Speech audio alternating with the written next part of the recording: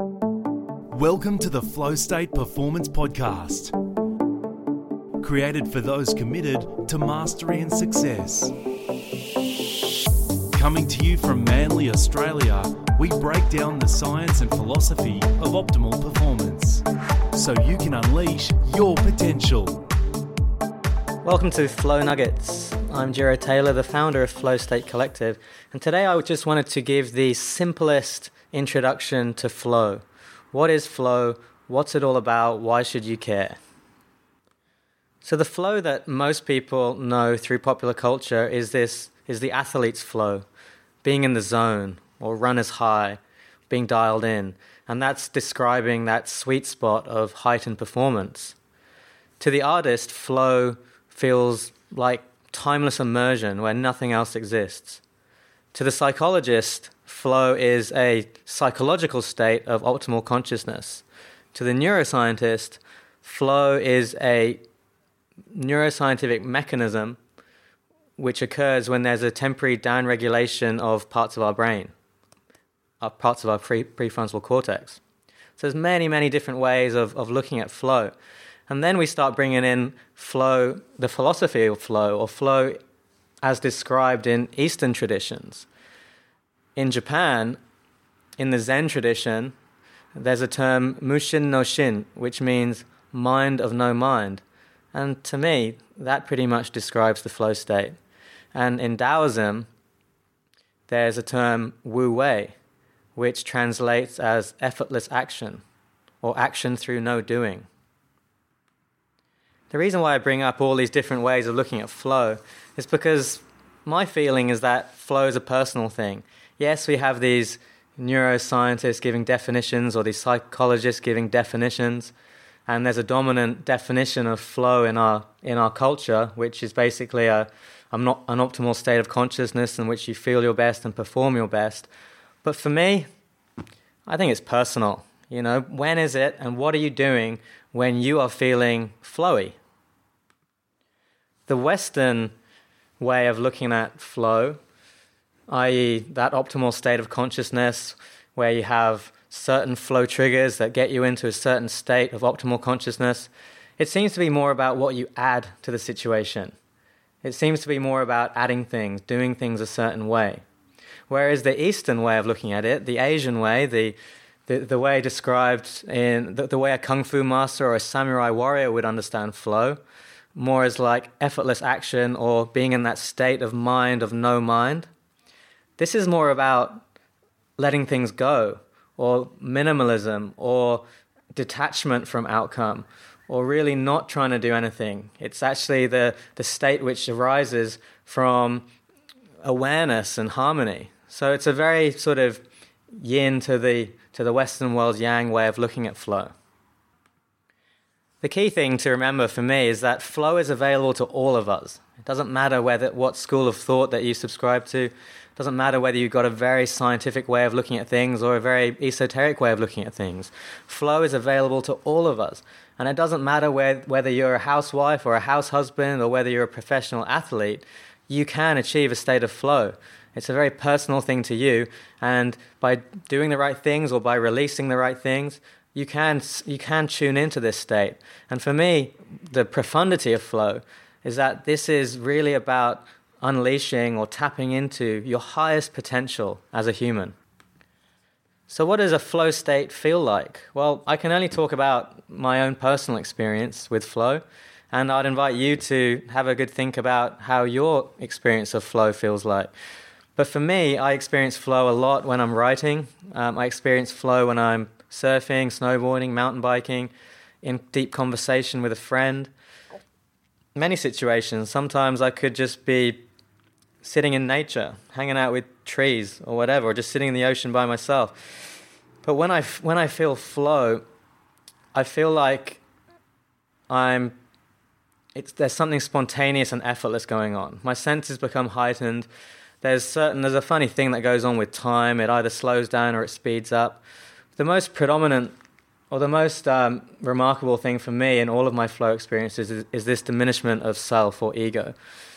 And this is one of the reasons why I seek the flow experience so much, because it's just bloody exhausting, dealing with yourself and your ego the whole time. And when we can be in these transcendent states of flow or meditation, where we can just interact with the present moment rather than interfacing constantly with our ego, our self, our thoughts, our fearful thoughts, to me, it's the way I'd like to design my life, because it's just exhausting just dealing with yourself the whole time. Another feature of flow is that your attention becomes laser focused. You feel calm, in control. You make rapid and complex decisions because we're operating from a very rapid and very rapid and efficient process system, which is our implicit system, our subconscious. And we also become better at recognizing patterns. We become more creative. We become better problem solvers. And if you were to be a neuroscientist and you were to look at what's actually going on in the brain when we're flowing, there's like a cascade of neurochemicals that are being released. There's neuroelectrical shifts that are going on in our brain. There's a whole lot of things that go on in the brain that drive us into this state of flow. So depending on who you talk to, or depending on what your experience of flow is, words like flowy, sublime, euphoric, blissful, harmonious, powerful, these could all be used to describe different flow experiences. But I'd just like to reiterate that this is an intensely personal thing. So just have a think about what your flow state feels like. By far the coolest thing about the modern scientific approach to looking at flow states is the way that they can apply certain metrics and they can apply high-tech imaging technology to see what goes on in the brain, and then they can also run these research projects which give us some tangible evidence for what flow states do. I don't feel this evidence is necessary. I think as long as you're feeling that sense of heightened awareness and immersion, that's awesome. But it might be interesting for you to know that studies have shown that we're 5 times more productive in flow, and way more creative. Some people say 300%, some people say 700% more creative in flow. And we are much better learners. We learn things faster, and this is a fact that's been leveraged by elite military units and people who are training to be pilots and snipers and all sorts of things. They are using artificial methods to induce flow so that people can learn faster. My own experience of flow states is that when I tune into flow, it's like my authentic self is coming out. It's like I begin to see the world with fresh eyes. And when I'm in a flow state, I feel like I'm operating an altered state of consciousness. And I view this state of consciousness as something that's very useful. It's a very interesting parallel to the dominant state of consciousness that we tend to operate in this world, which is one of logic and reason and thought and analysis. Flow is sort of the opposite to all of that. And I think it's really useful for the human experience to experience both sides. So I see flow as way more than a performance enhancer. I really, performance, so what if you can do quadruple backflips on a skateboard or whatever? I mean, that's awesome, but I see flow as so much more than that. I see it as a pathway to self-actualization. I see it as a pathway to freedom, and I see it as a way, a language, a philosophy that can direct our entire awareness inward. It can really be a path to self-mastery. That's what I see the flow state as. So how can you experience more flow in your life? Well, I see it as a 3-step process. I see the foundation being awareness. I feel like developing a level of awareness of who we are, what drives us, what our sense of meaning is in life, and what is it that we like doing? What does flow feel like for us? I feel like developing awareness of all these things is really the foundation, because without self-awareness, it's really like you're driving in the fog. Like, where are you actually going? The second foundation, or the second step, I'd say, is habits and rituals. Like, what is it that we're doing in our daily life? How are we spending our lives? I spoke before about samurai warriors and kung fu masters and people in the East, and I've got big respect for that sort of tradition, because these people really had, like, when I think about the East, I think about rituals and discipline and really training, dedication to training. That's what that part of the world sort of embodies for me. So I think habits, like what are your habits? And the third step is really about mastery and fine-tuning.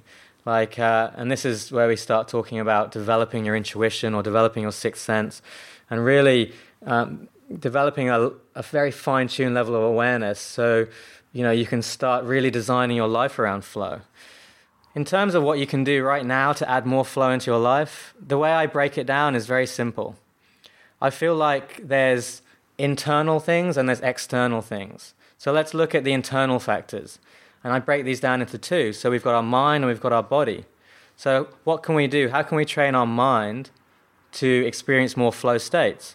Well, you can increase your focus and attention and concentration. You can do that a whole number of ways, either reading, doing Sudoku or puzzles.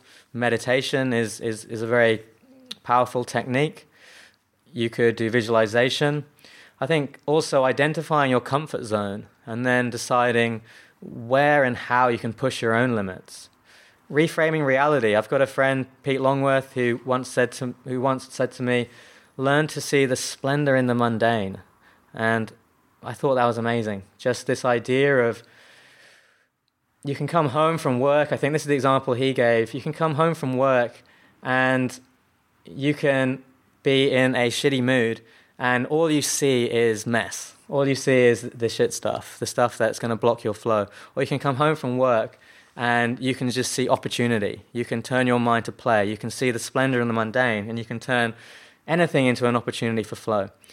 So those are a few things that you can do with your mind. For your body, I think nourishing your body, having like a real, putting your attention on what you feed your body. I think developing body awareness through a practice, whether it's martial arts, Tai Chi, dancing, yoga, sports, I think that's a super powerful way to develop propensity for flow states. Breathing exercises, pranayama from the yoga tradition, or freediving breathing techniques, or actually just breathing, just being aware of your breath, I think is super powerful. The more you're aware of your breath, the more you're in the moment. The more you're in the moment, the more you're going to experience flow states. So that's a quick overview of internal mechanisms, mind and body. Secondly, I'd look at the environment. These are external things, so environment and habits. So high consequence environments, take yourselves out there, oceans, rivers, mountains, jungles, urban jungles too. But anywhere that's complex and different and is going to keep you on your toes is going to be an environment that's more going to put you in flow states more. Participate in group events with shared goals to experience collective flow, like join a team, join a drumming circle, go to 5 Rhythms dancing, go to something where you do something as a group. And notice that sense of resonance when you tune in with other people in a group. Observe group flow in nature. Observe nature, observe dolphins, observe like flocks of birds, observe schools of fish, look how they are. Observe an orchestra, observe elite teams. Just observe how people operate when they're working in flow. In terms of habits, there's so much you can do to experience more flow states. You can create clear goals and a feedback loop. That's like number one foundation. Goals and feedback loop is very, very foundational for flow. You can gamify your life. Where can you add some sort of gamification principles to your life? Maybe it could be whilst you're driving to work. Maybe it could be whilst you're brushing your teeth. What could you do? What method? Use your imagination. What could you do? I've got a friend that puts himself into a yoga pose every time he brushes his teeth. By doing this, he turns a potentially mundane and repetitive thing into something completely different. Also, simplify your life. Think Zen in every way. How can you simplify your life? I really believe that clutter and multitasking and taking on too much are like the anti-flow. They're like the dark force of flow.